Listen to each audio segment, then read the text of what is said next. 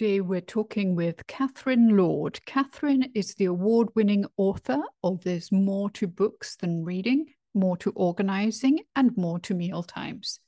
Coming from a teaching background with a master's in education, Catherine has been a nanny all over the world.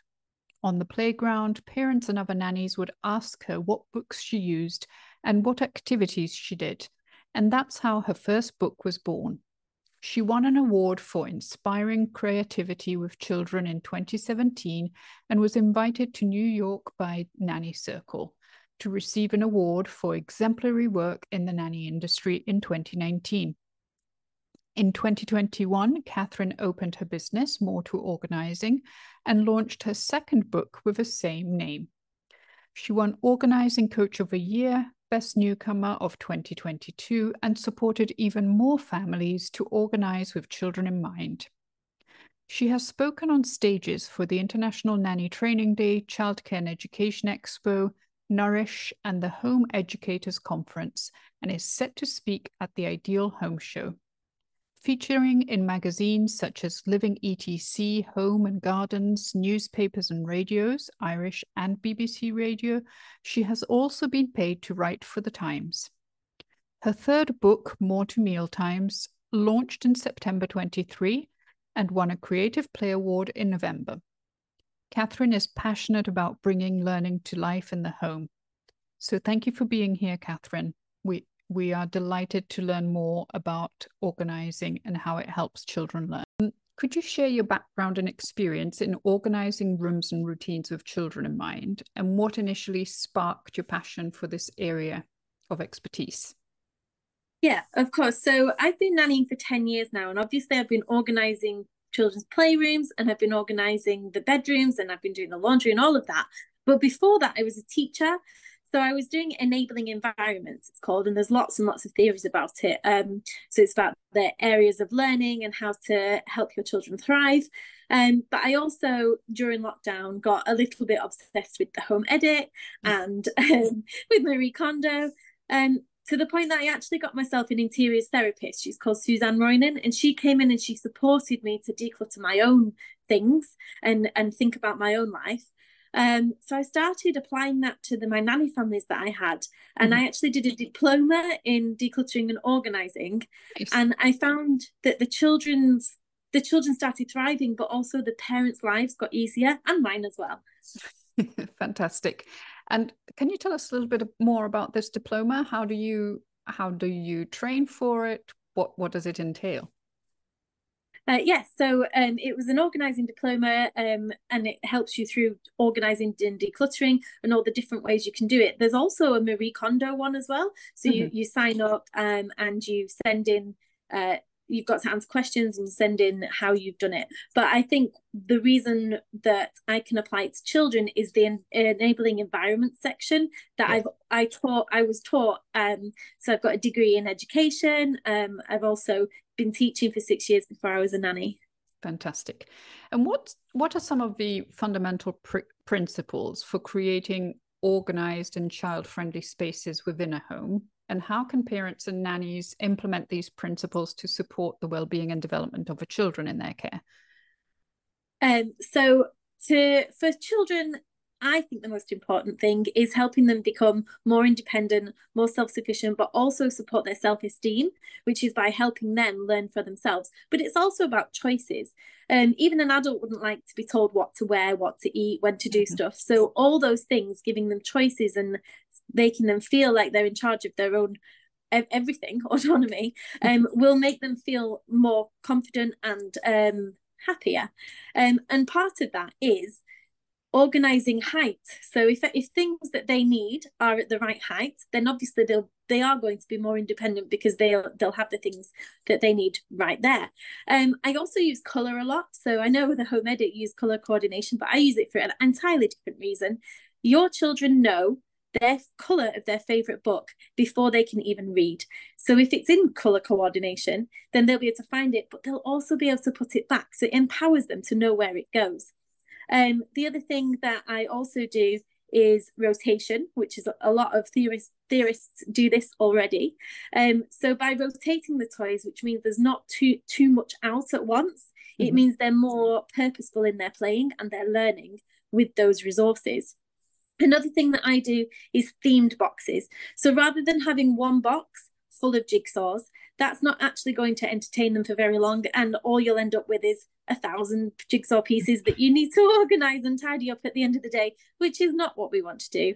Let's pretend it's dinosaurs. And I have actually organized themed dinosaur boxes and lots of different theme boxes. But if you have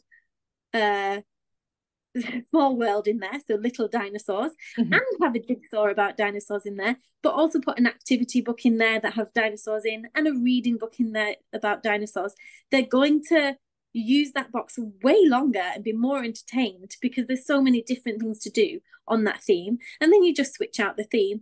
I do really like to use the children's interests at the time, and they change, obviously. I wouldn't say keep that box there forever. Switch it up, and obviously you can go back to it. And there's no reason why you can't overlap. Your dinosaurs in your train set can overlap for more imaginative play. So I also tell everybody to add reading opportunities and organic writing opportunities within all the areas of your play.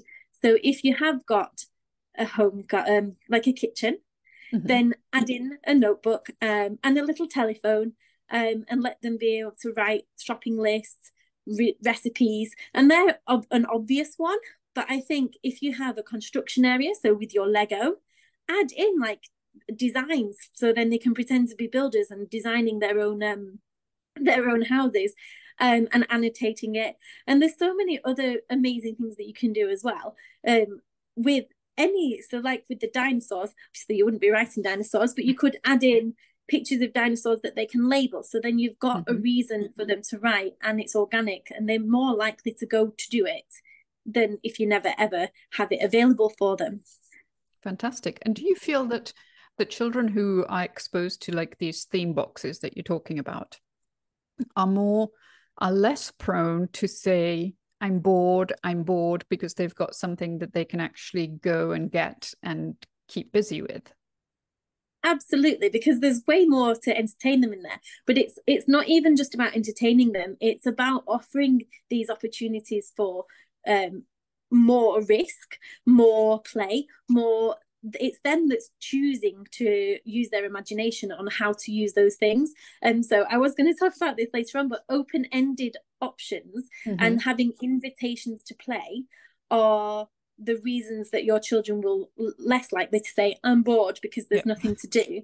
If it's actually, I have a client, and she's got all these boxes it's in her conservatory, and she sent me them all over, and she said, my children have so many toys, but they don't play with any of them. And I said, have you ever set out an invitation to play? And she said, well, no, they're just in the box. And I said, well, your 2-year-old doesn't know that they're in that box. Bring it out and show them how to play with it, model how to play with it, play with your children, and they're more likely to be excited and be involved, and less likely to say that they're bored. Fantastic. And so do you explain all of these things in the books that you have written, or these things that you do as a consultant? Absolutely both. So in my book, Mortem Organising, I absolutely talk about all of that. And as a consultant, so I do online consulting, but I also do in-person in England. I go into their homes and I organise it for them and help them declutter and make sure that everything is, I don't say age related, I say developmentally related, because that's obviously depends on the child. So then they've got the things that can help their children thrive. Okay, fantastic. And for children who are neurodivergent or have unique needs, what strategies and accommodations can be implemented in their daily routines and in their spaces that they use? So it's extremely important that you know the child very well. Obviously, as a parent, you will, and as a nanny, you also will. I actually was asked by the editor of the SEN magazine to write a blog on pathological demand avoidance and how to organise for that. And ironically, I did a lot of research and I did write the article with her. And then I ended up becoming a nanny for a child with pathological demand avoidance. So not only did I get to research it, I got to really support and understand. And with that, it's reducing uncertainty. with pathological demand avoidance or other SENs as well, avoiding sensory overload is really important. We've got to think about auditory, and obviously visual is really important, but lights as well. That's some things that we might not think of. And minimizing rules, especially for pathological demand avoidance. Obviously, you do need some boundaries for safety there, but if you can minimize the shoulds and should not, and always have a plan B for yourself, it's really important to allow more time for anything that you're going to do, and setting up a quiet area is really important for them, so then they can use that to keep themselves calm. I also talk a lot about decluttering your language with your children all the time, especially in my second book, The More to Meal Times. But in this case, with pathological demand avoidance, it's not saying you must do this or you have to do this. It's actually thinking about your language, so then they don't feel that it's a demand on them. And time cues for transitions I think are important for everybody, but even more so for our children that have extra needs. Fantastic. And for listeners and viewers who don't know what the pathological demand avoidance is, could you explain that like in simple terms? Okay, yeah. So it's children and adults that feel more anxiety when they have demands put upon them. Yes, so it can be quite debilitating. Yes, I'm sure. And it must be really, really hard if like you said, if somebody's always asking them to do something or inviting them to do something and they don't have that space where they can feel safe. Yes, yes. Can parents and nannies access any resources, either online or books, to further their knowledge and skills in creating organized rooms and routines tailored for children's needs? Obviously, you have books and we will link those in the description. But are there any other resources that you're aware of that would be something parents and nannies could or should access?